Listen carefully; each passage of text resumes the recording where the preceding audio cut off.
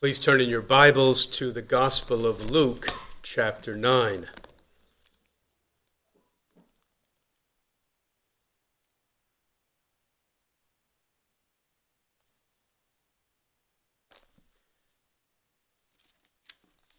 Luke, chapter 9.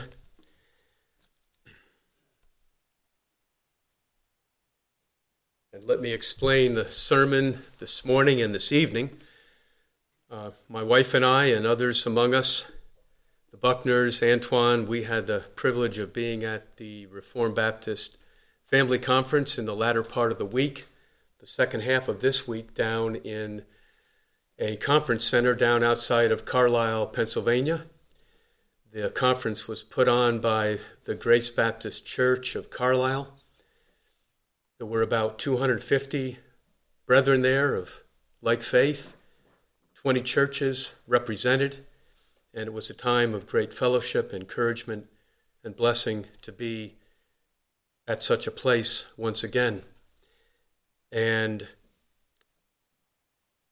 Jeremy Walker from Maidenbower Baptist Church in Crawley, England, he was the main speaker. He gave 4 messages, and the theme of those 4 messages were traveling along the way.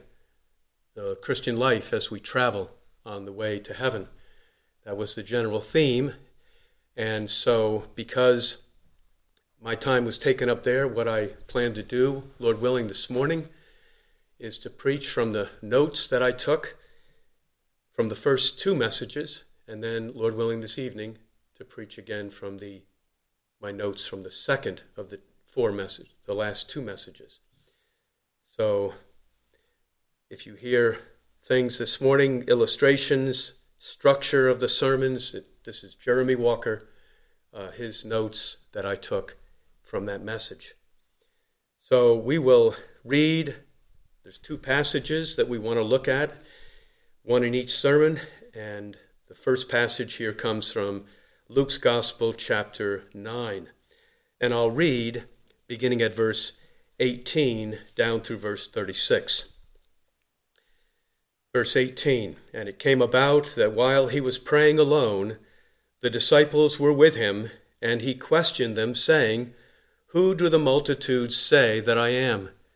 And they answered and said, John the Baptist, and others say Elijah, but others that one of the prophets of old has risen again. And he said to them, But who do you say that I am? And Peter answered and said, The Christ of God. But he warned them and instructed them not to tell this to anyone, saying, The Son of Man must suffer many things and be rejected by the elders and chief priests and scribes and be killed and be raised up on the 3rd day. And he was saying to them, to them all, If anyone wishes to come after me, let him deny himself and take up his cross daily and follow me. For whoever wishes to save his life shall lose it, and whoever loses his life for my sake, he is the one who will save it.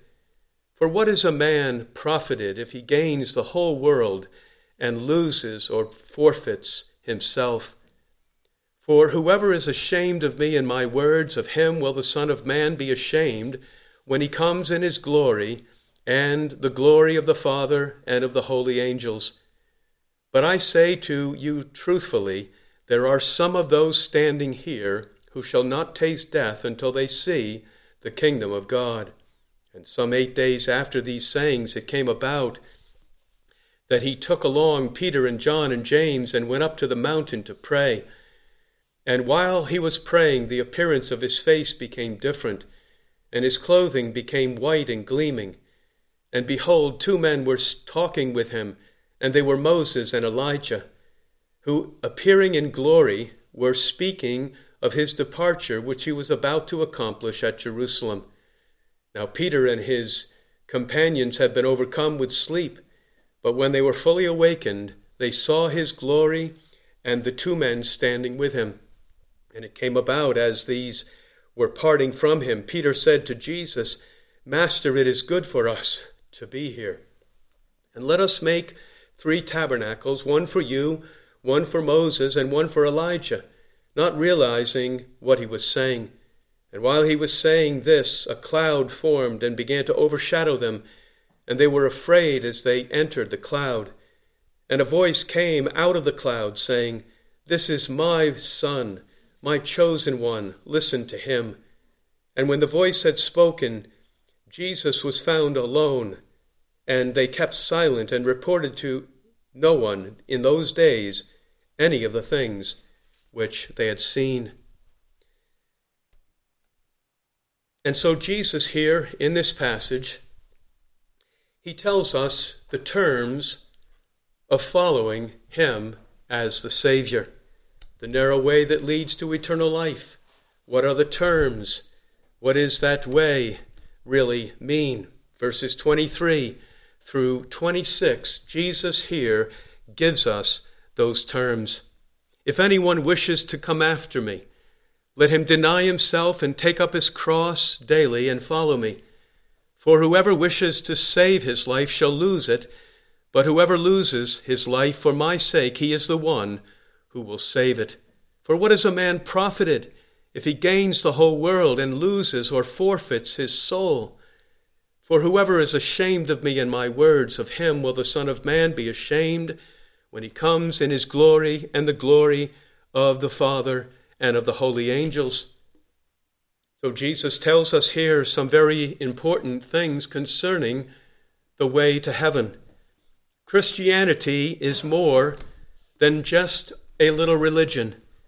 Christianity is much more than just tacking on church services to our otherwise worldly and self-centered life the rest of the week.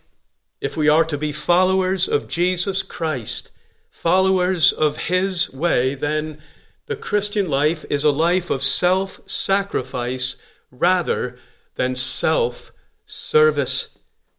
It is a life of cross-bearing, as he says in verse 23.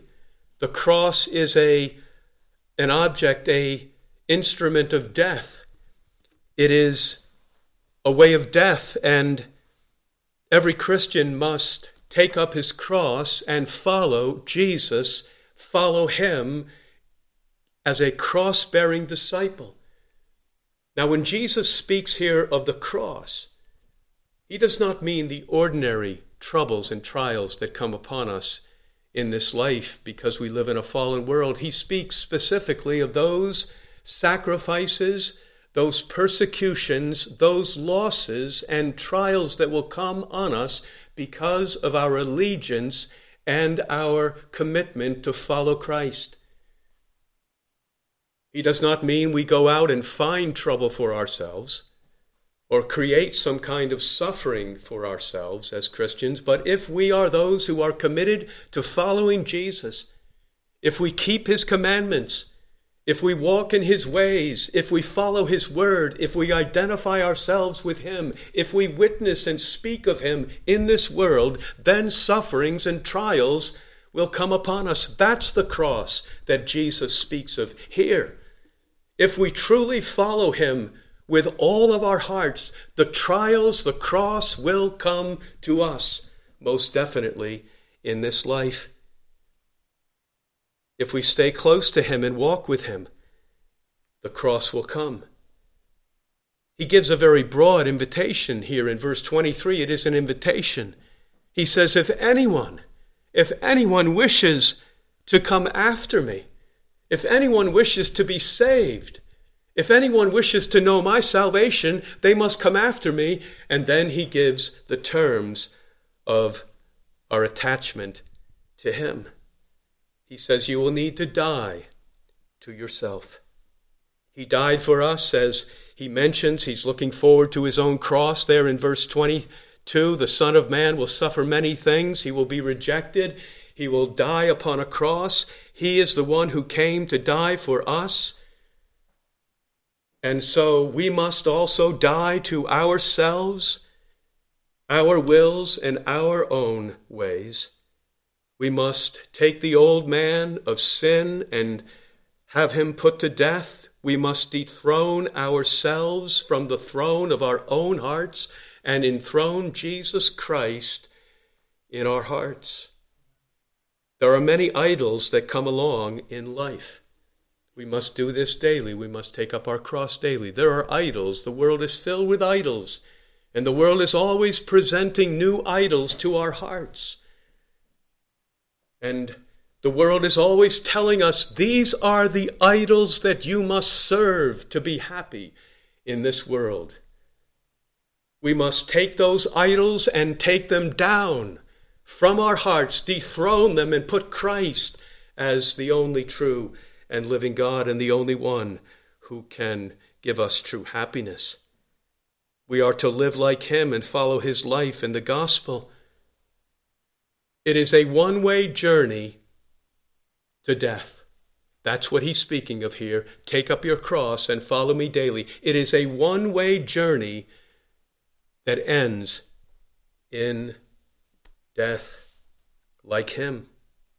For the unbeliever in this world, he is motivated by his own self, by his own wishes, his own desires. What self desires is what guides him and moves him in everything that he does. But the believer dies to self daily. That is the Christian life. In verse 24, he says, "For whoever who wishes to save his life," whoever wishes to save his life.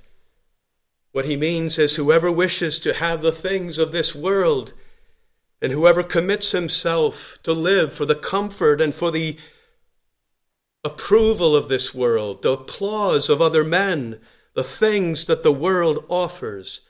Whoever wishes to save his life, whoever wishes to have the very best things now, what will happen to that man or woman? He will lose his life in the end, which means that he will come to an eternal destruction. If you have your ways and your life, which is contrary to Jesus Christ now, you will perish in the end. Whoever wishes to save his life, he will lose it, is what Jesus is saying. But in the end of verse 24, "But whoever loses his life for my sake." What he means there is that whoever takes up his cross, whoever is willing to follow me by a life of faith and obedience to all of my commandments, committed to me, whoever loses his life for my sake, for the gospel's sake, he is the one who will ultimately save his life, and he will have eternal life in the end.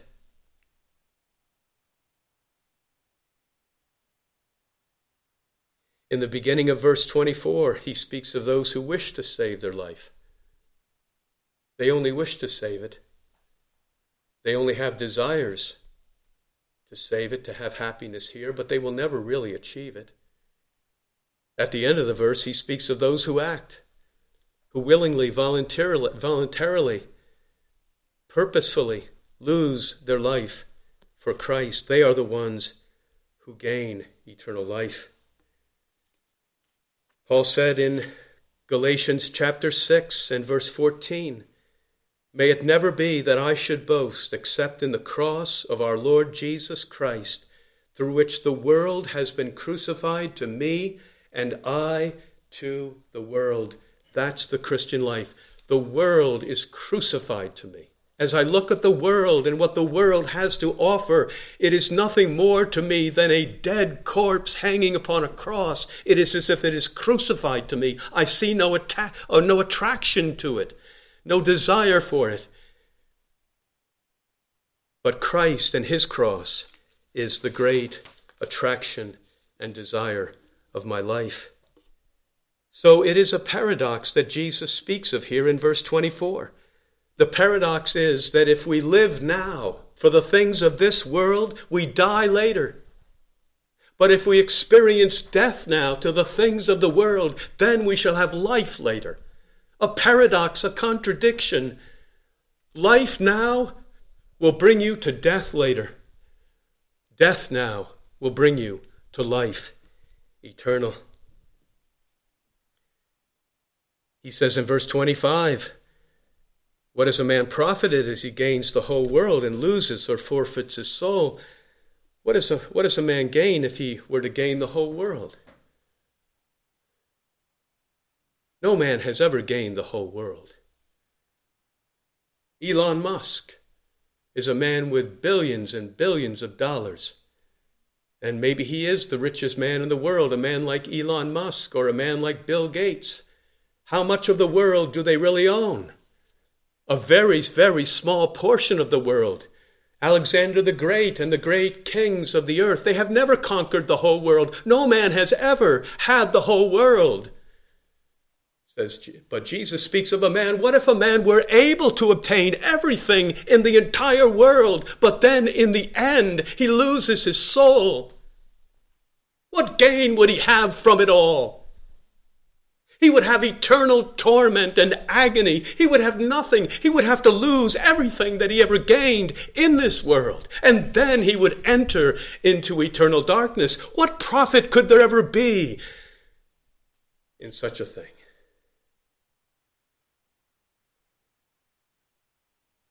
What if a man were to get everything he wanted in this life?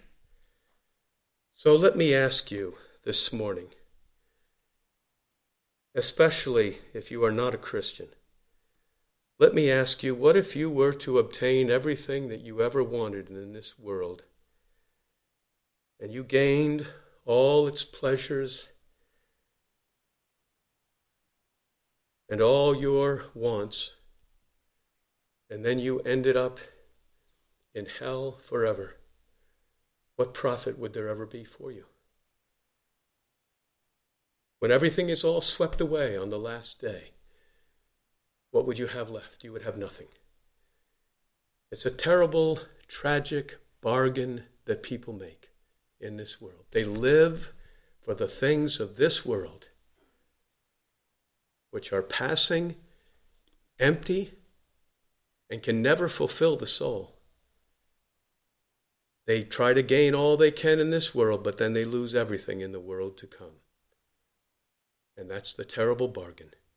It is better to live for Jesus and to follow him with all your heart, to repent of all your sins, to believe on the Lord Jesus and come to him and know him through the scriptures and follow him with everything, with all your heart, and serve him, whatever loss it may bring to you in this life. Whatever trouble you may have to go through, it is worth it in the end when he brings you into eternal life. Jesus speaks in verse 26 of the day of judgment.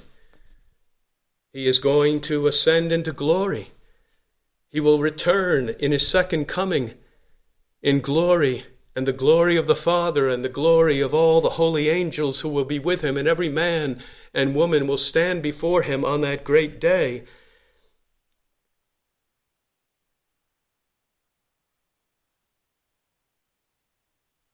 And what will happen to you when that great day comes? Will you have lived your life as one who follows Jesus with all your heart? Or will you find yourself undone because you have loved this world more than Jesus, and you were unwilling to own him and to be attached to him in this present life? We need to, all of us, check ourselves, because it is very easy for us to find ways of compromise in these things. Compromise with the things of the world.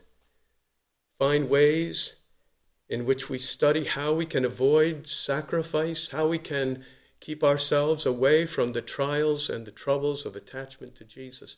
We ought not to live that way. We ought to live always serving him with every part of our being.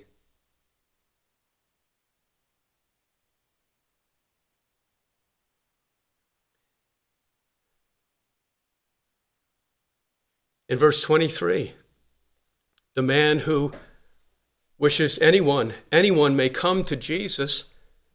Anyone wishes to come can come and follow him, but he must deny himself and take up his cross. The person who does not take up his cross is the one in verse 24 who wishes to save his life and he shall lose it.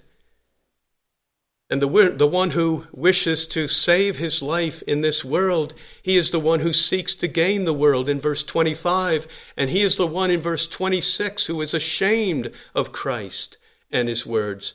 He is ashamed to own Jesus in this world and ashamed to follow him and keep his commandments. And when Jesus comes again, he will be ashamed of him. But the one who, in verse 23, denies himself and takes up his cross, he is the one in verse 24 who loses his life for Christ's sake, and he will save his life. And he is the one who is not ashamed of Christ in verse 26 to own him and his words in this evil world, and Christ will not be ashamed of him when he comes in his glory. So I imagine that the disciples must have wondered here, after they heard these words of Jesus, what does it mean for one to save his life? What does it mean? What is this glory that Jesus is speaking of when he says he will come in his glory in verse 26? Then what Jesus does is he gives a demonstration, it seems, of these very principles in the following verses, verse 28 down through verse 36, in the Transfiguration. What is the glory that he speaks of there at the end of verse 26? It is the glory that he shows now on this mountain of transfiguration. When he is transfigured, his clothing became his face, verse 29. His face became different. His face was shining like the sun, and his clothing became white and gleaming. And then two men are with him, Moses and Elijah. So we could ask the question, well, do we have any examples? And who are these men who deny themselves and take up their cross to follow Jesus? And who are men who give up this world to follow Christ in his eternal kingdom? He gives us two examples now on the mountain, Moses and Elijah. We remember Moses and what he was like. I read to you from Hebrews chapter 12. He refused to be called the son of Pharaoh's daughter. He chose rather to endure ill treatment with the people of God than to enjoy the passing pleasures of sin. And he considered the reproach of Christ greater riches than all the treasures of Egypt. Moses was a man who took up his cross and followed Jesus. And so was Elijah. So here is Jesus in his glory. And he sets Moses and Elijah before his disciples now as two examples of men who did the things that he mentions back in the previous verses. And they are now with him, and they are in glory. And they have been glorified. So it's as if Jesus is telling his disciples, if you deny yourself, take up your cross, and follow me, and lose this present world, this is the glory that you will obtain in the world to come. And he shows them Moses and Elijah in their glory with him. And this is the glory that he will return with on the last day. So we need to consider the future, eternity, in heaven and in hell. And we need to consider that we need to walk on the narrow way by the terms that Jesus gives us here in this passage. The devil tempted Jesus with all the things of the world if he would forsake God and his commandments. And he will do the same with us as well. And so may God help us to be strong in these matters.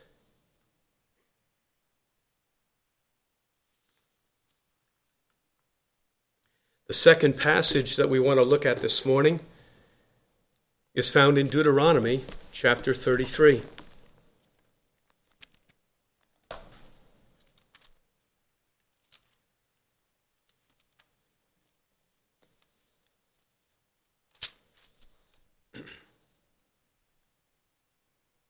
Now here we look at the second part of this theme of traveling on the way. And the title of this message by Jeremy Walker was Strength for the Way. If we are to travel the way, we need strength along the way. And we need supernatural and divine strength to our souls if we are to keep ourselves on that way that leads to eternal life. So here, Deuteronomy 33, and we'll read some verses. Chapter 33, verses 1 through 5. Now this is the blessing with which Moses, the son of God, blessed the sons of Israel before his death. And he said, "The Lord came from Sinai and dawned on them from Seir. He shone forth from Mount Paran, and he came from the midst of 10,000 holy ones. At his right hand there was flashing lightning for them. Indeed, he loves the people. All thy holy ones are in thy hand, and they followed in thy steps. Everyone receives of thy words. Moses charged us with a law, a possession for the assembly of Jacob, and he was king in Jeshurun. When the heads of the people were gathered, the tribes of Israel together." And then we'll read down verse 24 through 25. He gives blessings on the 12 tribes of Israel, and we pick up the last of them on Asher in verse 24. And of Asher he said, "More blessed than sons is Asher. May he be favored by his brothers. May he dip his foot in oil. Your locks or your shoes," in the King James, "shall be iron and bronze, and according to your days, so shall your leisurely walk be. There is none like the God of Jeshurun, who rides the heavens to your help, and through the skies is his majesty. The eternal God is a dwelling place, and underneath are the everlasting arms. He drove out the enemy from before you, and said, 'Destroy.' So Israel dwells in security, the fountain of Jacob secluded. In a land of grain and new wine, his heavens also drop down dew. Blessed are you, O Israel. Who is like you, a people saved by the Lord? Who is the shield of your help and the sword of your majesty? So your enemies shall cringe before you, and you shall tread upon their high places." The wilderness, the 40 years of the nation of Israel in the wilderness is now past. And Moses, in the next chapter, will die and be taken to the Lord. And these are his final words to the sons of Israel. The 40 years of wilderness are over. The promised land is before them. And they will enter that land, but there will be wars. There will be many troubles, difficulties that lie ahead of them. And so Moses gives here promises to the nation of Israel. All the promises of God are true to us in Jesus Christ, and these promises are true to us as well, for us in our circumstances as new covenant believers. We want to look at the words at the end of verse 25. And in the King James Bible, the words could be translated differently, and I will use the words as they're translated in the King James and the New King James. And those words, the second phrase in verse 25, read, "As your days, so shall your strength be." As your days, so shall your strength be. A famous word that perhaps you've heard in other places before. And we want to consider it in 4 different ways. First, it is a word of promise to us. As your days, which means as the events of the days of your life, as you pass through the trials and the troubles that lie ahead of you, and your experiences, as your days, as the events of your life, so shall your strength be, which is strength that comes from the Lord. It is first a word of promise. All the days of God's people in this world will be days in which they will have the strength of God given to them. whatever trials they may enter into, whatever troubles lie ahead of them, the God of heaven knows all of them, and whatever need, whatever circumstance we will find ourselves in, the needs of his people are those things that stir up his heart to supply us with strength and grace in every time of need. He sees all that we experience, and so he makes this gracious promise to us. It is not just a word that has an empty meaning to it, as if someone is parting on a journey, and you might say to them, well, I wish all things go well for you. And you have no strength, and you have no ability to help them as they make their way, and you say, well, best riddings, and may it be well with you. And that's all you can say. That's not what God is saying here. He is setting them toward the promised land, as he sets us toward the promised land of the new heavens and the new earth. And he is promising to us here that in all the days, in every day, in every trial, trouble, circumstance of this present world that we must pass through, in every one of them, he will send to us strength, his strength from heaven. As your days, as many as them as there will be, to the very end, you will have my strength. So it is not an empty word that men might speak to another, but it is a word of divine promise, a word of divine faithfulness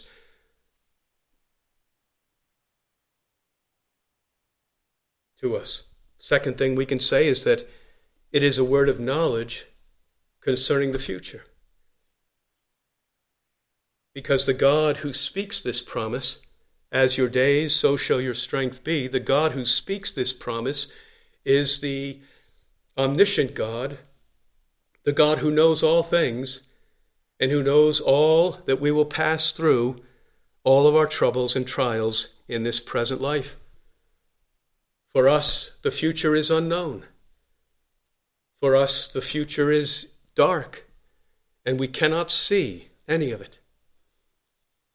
There may be things that we imagine which create fear and dread, anxiety in our hearts, and those things may never take place. They are simply matters of our own imagination and fear. But there are other things that will take place, because there are many trials and tribulations that we must go through before we enter the kingdom of God. But God knows those things. If we knew those things now, what fear we would have. It is, in a sense, a very great blessing to us that we cannot see what lies ahead of us. But in whatever trial we enter into, and whatever comes upon us at any day of our lives, there will always be sufficient grace to be given to us and strength from God. As your days, as your trials shall be, so shall be your strength from heaven to your soul. Everything is known and everything is planned by him. Whatever lies ahead of us, he is the God who knows the end from the beginning. And Psalm 139 and verse 16 says, in thy book they were all written, referring to the days of our lives. In thy book they were all written according to his eternal plan, the days that were ordained for me, when as yet there was not one of them.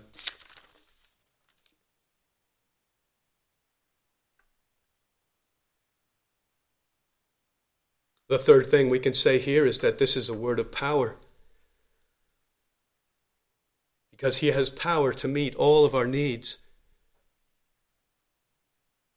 If we were to take all of our troubles, even in this little room, with this few people, and all of our troubles, all of our sufferings, all of our temptations that swirl around us, and we gathered them all together, how varied, how many they would be.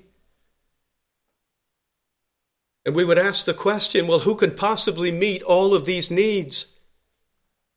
And we have no power, we have no strength to do anything in the midst of all of these troubles and dangers that we experience. But the God of heaven is all-loving. He has all power. He has all wisdom. He has all grace. He is all sufficient for all the demands of his people at all times. If we knew a very rich man and he had a great bank account, and he said to us, you can draw money from my account for whatever your needs might be.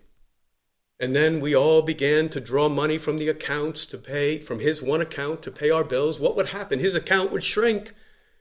His account would become less and less, and eventually he would have nothing left in his account. But this is not true with the great God of heaven, because he is infinite in all of his supplies for all of our needs. He is the eternal God, and he is always ready to give. And we may come completely empty, and we may draw from him all of our needs, all of our strength, wisdom, and grace, and whatever we might need, and there is never any diminishing of the supply that he has for us. We may come again, and we may come again to the very end of life, and he is always sufficient. And this is the way it has always been for God's people in every age, in every circumstance. Our circumstances, our needs here are very different from brethren 1,500 years ago. And they are very different from other people in different parts of the world. But whatever our needs, and our needs are different from one another, from one to the other right here in this room this morning, whatever our needs might be, however varied and different they are all to be supplied by him. As your days, so shall your strength be.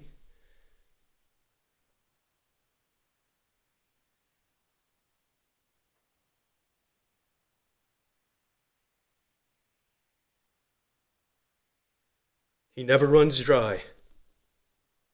Our weakness, as Jeremy Walker said, our weakness is the platform of his strength.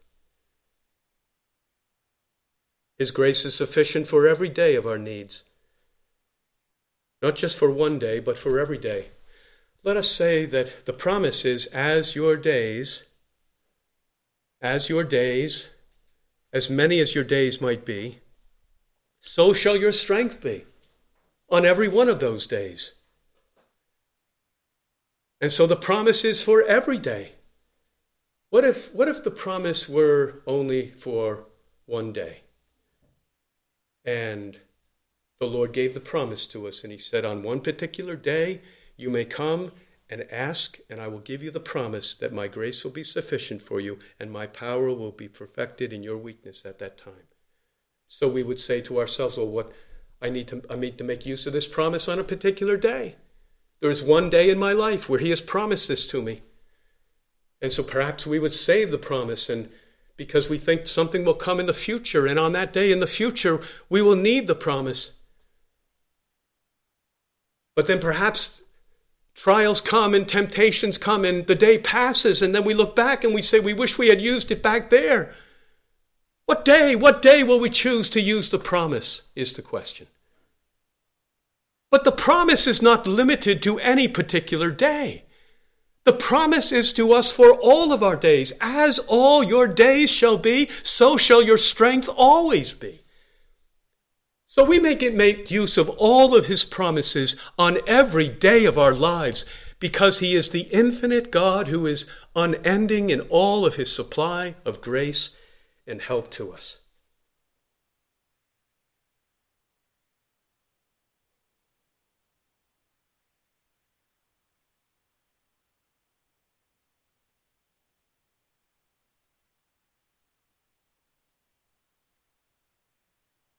He measures out his divine wisdom, his power, his love to us, not before it is required, but as it is required by the troubles of each day.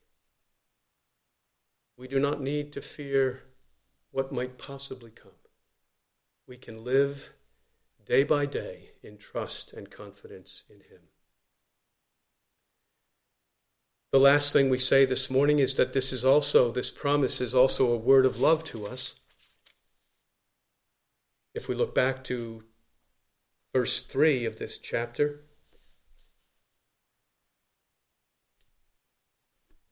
he says, "Indeed, Indeed, this is most certain. There is no question about this here. No doubt can be raised over this. He loves the people. The great God of heaven, he loves his own people in this world. Indeed, he does. And he always gives them help and strength and grace. All thy holy ones, all we may refer that to his people, they are in his hand. We are in the hands of the Son and in the hands of the Father, and there is no one who can snatch us out of his hands. And they followed in thy steps. We follow in the steps of Christ. We follow him on the narrow way that leads to life, and everyone receives thy words. Our hearts have been opened by the Holy Spirit in regeneration to receive the word of God through which strength comes to us. So it is a word of strength that he gives to us. Then we look down to verse 29, the last verse of the chapter. Beginning of verse 27, he says, the eternal God is a dwelling place, and everlasting, and underneath are the everlasting arms. Does he have strength that is sufficient for us? Yes, he's an eternal dwelling place, and he has everlasting arms for us. And then verse 29, blessed are you, O Israel. Who is like you, a people saved by the Lord? Who is like us? Believers in our Lord Jesus Christ who follow the Lord Jesus. How blessed we are that we are those who have been saved. We have been saved by the Lord Jesus and by the blood of his cross. Who could ever be more blessed than us? Our sins have been forgiven. We are justified, and we are forever freed from the penalty of our sins. He is a shield. He is the shield of your help, the sword of your majesty. Your enemies shall cringe before you, and you shall tread them upon high places, upon their high places. We shall have victory over all of our enemies in the end, over sin, over death, over the devil, and over the world. We shall have victory over all of our enemies in the end because of the great power of our Lord Jesus Christ who has saved us. He has loved us here. It is a promise of his love, an everlasting love. He would not forsake his nation Israel. They were about to enter the promised land. He will open up the Jordan River for them. They will walk through on dry land. He will bring them into that land and conquer the nations and give the promised land to them.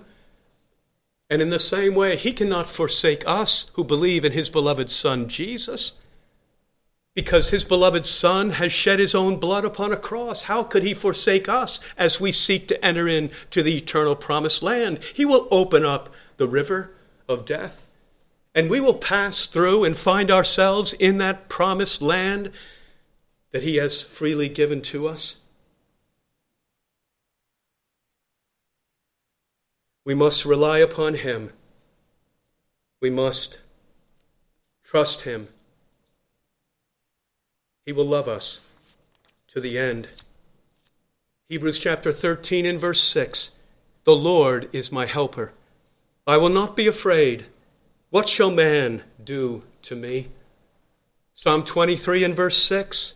Surely goodness and loving kindness will follow me all the days of my life. All the days of my life, and I will dwell in the house of the Lord forever. As for your days, so shall your strength be. 1 Corinthians chapter 1 and verse 13. No temptation has overtaken you, but such as is common to man. And God is faithful, who will not allow you to be tempted beyond that which you are able, but with the temptation will provide you the way of escape, that you may be able to resist it. As your days to the very end of life, so shall your strength be. We come to the end of life, our strength becomes less. We become weaker in our bodies. Does this limit the power of God to help us? Our minds become weaker. Our bodies become frail. We have no strength, but he still has strength to help us to the very end. And then when we come to the end of life, is that the end of his power? No. We will enter into completely, fully into the glory of the power of his kingdom forever. It will be only the beginning of our experience of his great power and love and glory. Matthew Henry writes, "It is a promise that God would graciously support them under their trials and troubles, whatever they might be. And he says that God will wisely proportion their graces and comforts to the services and sufferings he calls them out to. He will wisely give us everything that we need at the right time." And Matthew Henry says, "Have they work appointed them? They shall have strength to do it. Have they burdens appointed them? They shall have strength to bear them, and never be tempted above that which they are able. Faithful is he that has thus promised, and has caused us to hope in this promise."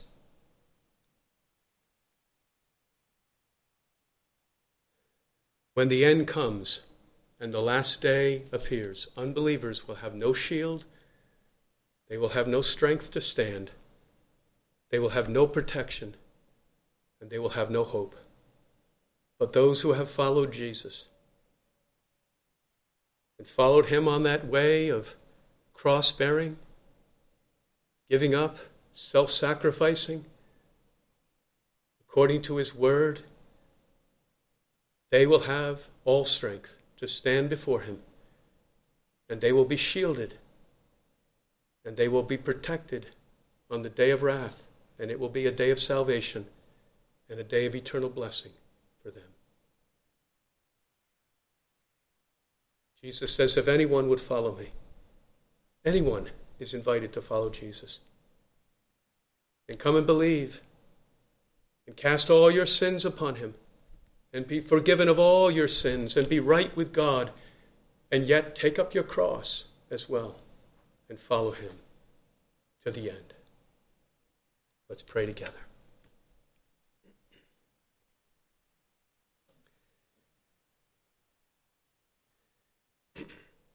Father in heaven, thank you for great mercy and grace that has been given to us from the Lord Jesus Christ.